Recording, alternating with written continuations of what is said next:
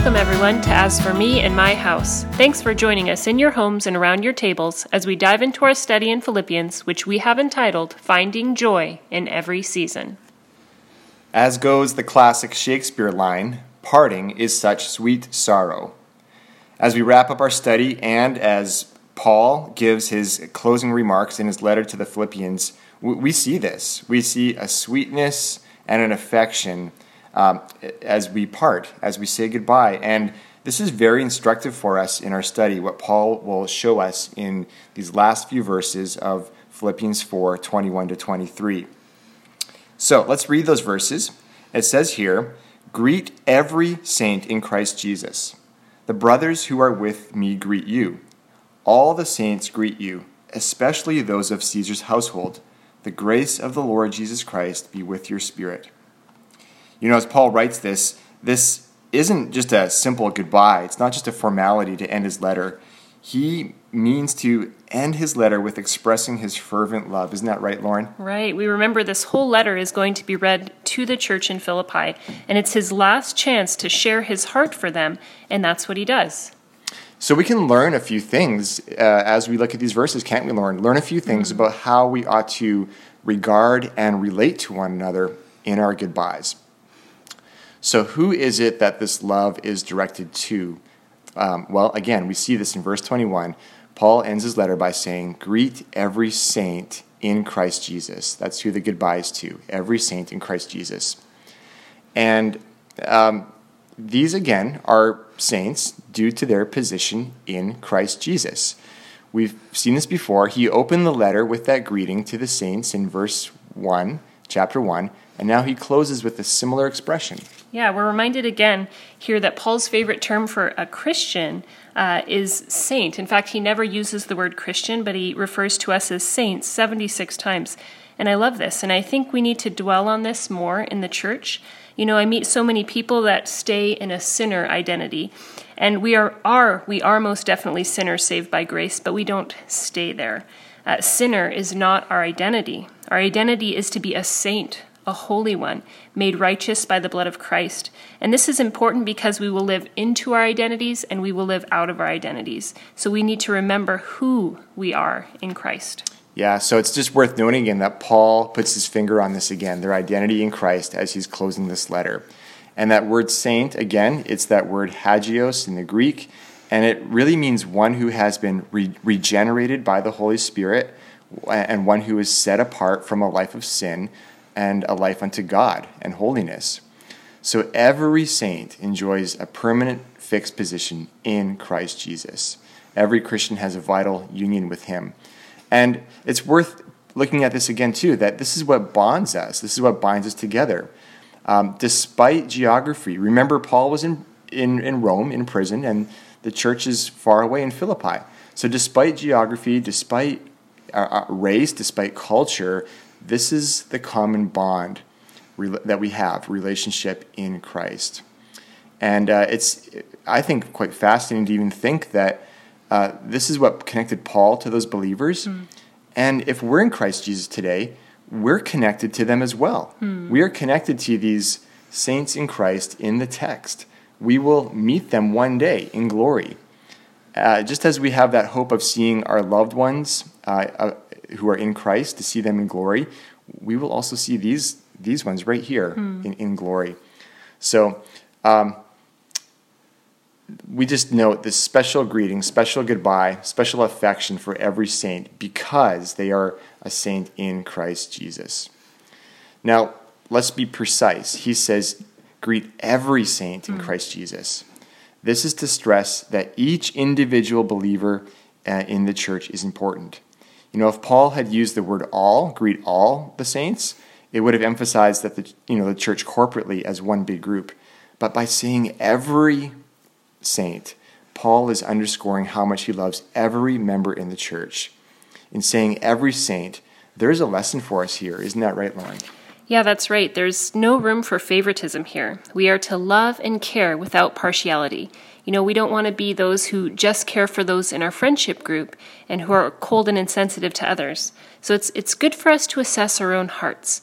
Some of us are naturally shy and introverted, and we tend to withdraw from others, and we need to be directed by the Holy Spirit into the lives of others to greet them and to embrace them. And equally, if we are independent by nature, we must seek others to love. We must extend warm expressions of love to God and to other believers. An affectionate Christianity is an effective Christianity. It's amazing how much we can get out of these little verses. And it may pause us right here to think about how we greet one another in the church. For starters, do we greet one another in the church? Hopefully so. But as we do we have an aim to greet everyone? As far as we're able to. I mean, I know you can't greet 50 or 100 people on a Sunday morning, but the point here being, do we value each and every individual believer? Do we make an effort to acknowledge and care for them where we can? In other words, are you an every saint kind of person or an exclusive saint kind of person? So this is who this warm goodbye is to, every saint in Christ Jesus. Now, who again is it from? Well, it says, the brothers who are with me greet you. So Paul also sends greetings from the brothers. And we recall, though a prisoner, Paul was able to receive visitors. He had some brothers in Christ who were close with him. We can recall Timothy and Epaphroditus.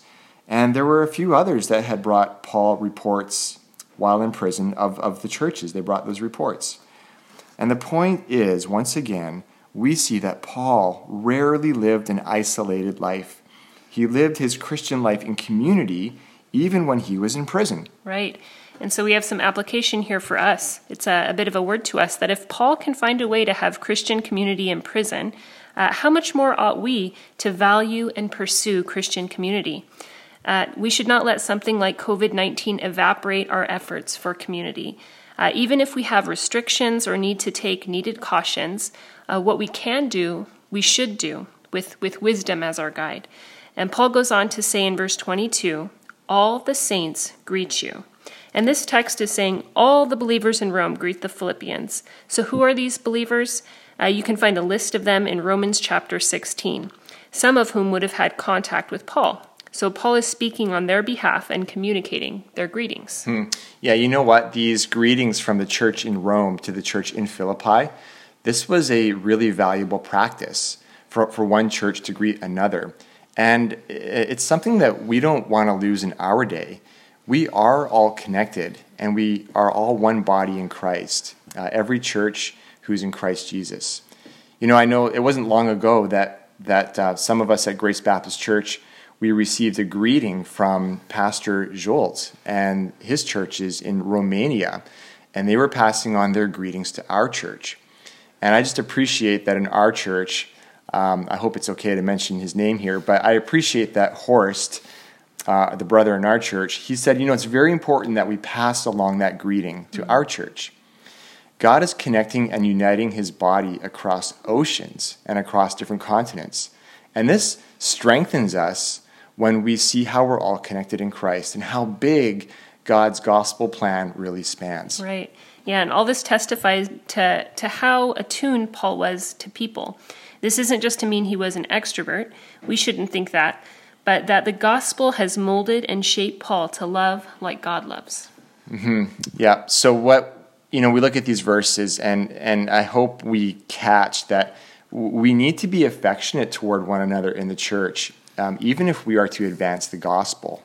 An affectionate Christianity is an attractive Christianity, because it's out of this community that Paul was ministering from.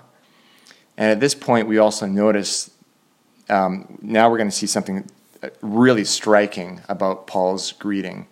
And that's in verse 22 here, where it says, all the saints greet you, especially those of Caesar's household. Now, why is that so striking? Well, this is amazing. It's telling us that a bunch of people from Caesar's household became Christians. And most believe that expression, especially those of Caesar's household, it refers to those serving in Caesar's actual household, people who had served in various ways. Mm-hmm. And this would have been a highly unlikely group of people who had been converted to Christ. So even in the inner recess, or the inner parts of the empire, the word of God had continued to advance. And I think this is just a wonderful touch at the end of the letter from Paul that's going to remind the Philippian church that the power of Rome cannot ultimately stop the gospel. Earlier, Paul spoke about his desire for the advance of the gospel back in chapter 1, verse 12. And here we see that it is indeed advancing, even in his imprisonment. Yeah, it's amazing. It was only because Paul was suffering in chains that the gospel advanced into the darkest of places, even Caesar's own household. So because Paul was chained to a soldier, one of Caesar's best at all times, they heard the gospel, and they took it back to Caesar's household, and people came to proclaim Jesus as Lord. And this was huge in a time when everyone proclaimed Caesar as Lord. His own household recognized the lordship of Christ. So that is incredible. And this must have been encouraging for the Philippians to hear, because remember, they were encountering opposition. And it should be encouraging to us when we can see that, that God can reach people in unlikely pockets, in unlikely places, even in our day. If the gospel could get into Caesar's household, could it not even get into the places in our government? And so we need to have that hopeful view that the Lord can work even there. Well, the last verse in Paul's letter is verse 23, and it says this: "The grace of the Lord Jesus Christ be with your spirit." Paul closes with a word of grace. He opened with a word of grace, a blessing in chapter 1, verse 2, and now he closes with one. Yeah. I love how grace bookends this beautiful letter. When you look at the rigorous Christian living called for in this book, the pressing on towards holiness, we need to understand the grace on either ends, or we will end up working for our salvation, and that will leave us burnt out and lost. It is by grace that we have been saved through faith. It's not by our own doing. It is a gift from God. And when grace is understood properly, it will fuel us to run after the Lord and his purposes with all of our heart. So grace fuels us, it empowers us, and it equips us. Yeah, it's everywhere in Paul's letter. This remarkable letter is just saturated with grace. I hope we've seen that in our study and in all of our weeks together. The grace of God's promise of completing what he has started. That was in chapter 1, verse 6. Let's do a little review here. Chapter 1, verse 6, the promise of completing what God has started. The grace of the promise of what we have of being with Christ in chapter 1:23. The stunning self-emptying of Christ in chapter 2, verse 7. To the imputed righteousness of Christ to believing sinners in chapter 3, verse 9. To the fact that we have a heavenly citizenship, chapter 3, verse 20, and a Father who hears our prayers and gives us peace, that was chapter 4, 6 through 7, and a Father who supplies all of our needs, chapter 4, verse 19. Grace is everywhere. We need to know this grace more. We need relationships that are just covered in grace, and we should indeed praise him for his grace and favor. In summary, from first to last, the letter to the Philippians is a summons to grace, to receive it, to rest in it, and to work it out in one's life. So as we close this letter, well, I guess now we can get to kind of the fun part here. Let's just look back over these last 13 weeks and ask the question, what really stood out to you and made an impact in our lives? That'd be a great discussion question at home, but Lauren and I will do that one right here for a minute. What spoke to you, Lauren? Oh, how long do I have? I could go on for a while with this letter, but I'll try to keep it brief for the sake of the podcast. I love spending time in this letter to the Philippians, and the message never gets old for me, and there are always new things to meditate upon. This book contains the refreshing reminder that I need daily that Jesus is better, that Jesus is the treasure, and to soak in texts like to live is Christ and to die is gain. Life is all about Jesus, and dying is gain because I get to be with him. And verses like, I count everything as loss compared to the surpassing worth of knowing Christ Jesus, my Lord. He is the source of contentment. He is the treasure that satisfies, and from him comes this joy and this peace that we long for. So there's nothing better than knowing Christ. And Brent, what about you? Yeah, well, I would say what stood out to me was the challenge, this most challenging part to me of Paul's combined emphasis on humility, selflessness, and unity. I mean, wasn't it all over the place? Mm-hmm. It seemed like it was always popping up, this call to humility and unity. The example of Christ in chapter 2, 5 through 11, to Paul's own example, his own humble example. And we saw the example of Timothy and Epaphroditus as other positive examples to follow. And then there was even negative examples like Euodia and Syntyche, these two ladies, negative examples of humility and unity.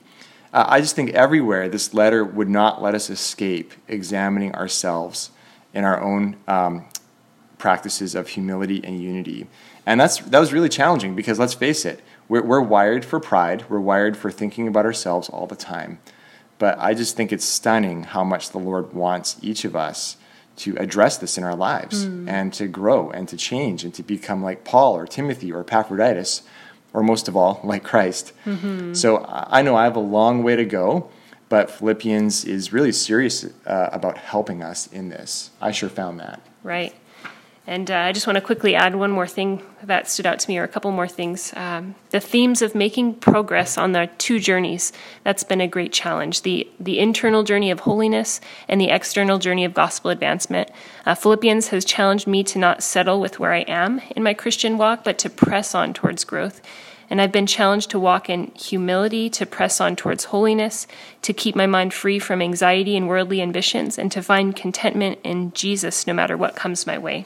It's also challenged me to take evangelism and discipleship seriously and to look and pray for opportunities, which indeed he has given recently. Yeah, great. So, as it's time that we're closing the study now, I think we just want to pray that the Lord will richly bless every saint in Christ Jesus who's been a part of this. Pray that the Lord will bless you as you seek Christ and his strength, as we seek obedience to his commands, and as we press on towards his kingdom and his mission. Lauren? Yes, may we come to know true joy and abundant peace through the one who alone satisfies. May we find contentment in Christ. Okay, with that, let's bow in prayer together. Lord, we thank you for this study, this time that we have had in this letter from the Apostle Paul. We thank you for all of the lessons that you've been wanting to show us and work in our hearts. We just thank you for the message of grace today, without which we would be utterly lost. We thank you for the grace that comes to us in and through Christ. And we pray that we would value so many of the things that we've learned in this letter. I pray that we would value what we saw today, that we would value Christian community corporately and in every saint individually. I pray that we would see the gospel go into the homes and the hearts of those in the far out places, the places even in our government, in our country's leadership. We pray that you would do a work there. We pray that we would know the empowering and equipping grace of the Lord Jesus Christ. So we thank you again. I pray that you would help us to grow in the grace and the knowledge of Christ. And thank you for this study. In Jesus' name, amen. Amen. Now, just one last question that maybe some of you are asking. Maybe you're wondering, is this the end of As For Me and My House, this ministry? And the answer is, we don't know. A lot of us don't know a lot of things these days. We don't know what the next season of ministry will look like. But certainly, if this has been a help or a blessing to you and your faith at home, it'd be good for us to hear that from you. So you can let us know. And we pray this podcast and study has been an encouragement to you and that you were able to enjoy a rich time of fellowship with friends or family members around the Word. It was our prayer that this study would spark faith-filled conversation with your spouse, roommate, siblings, children, or friends in your homes and around your tables. That's right. So, a grace-filled goodbye to you. May the grace of Christ be with you all.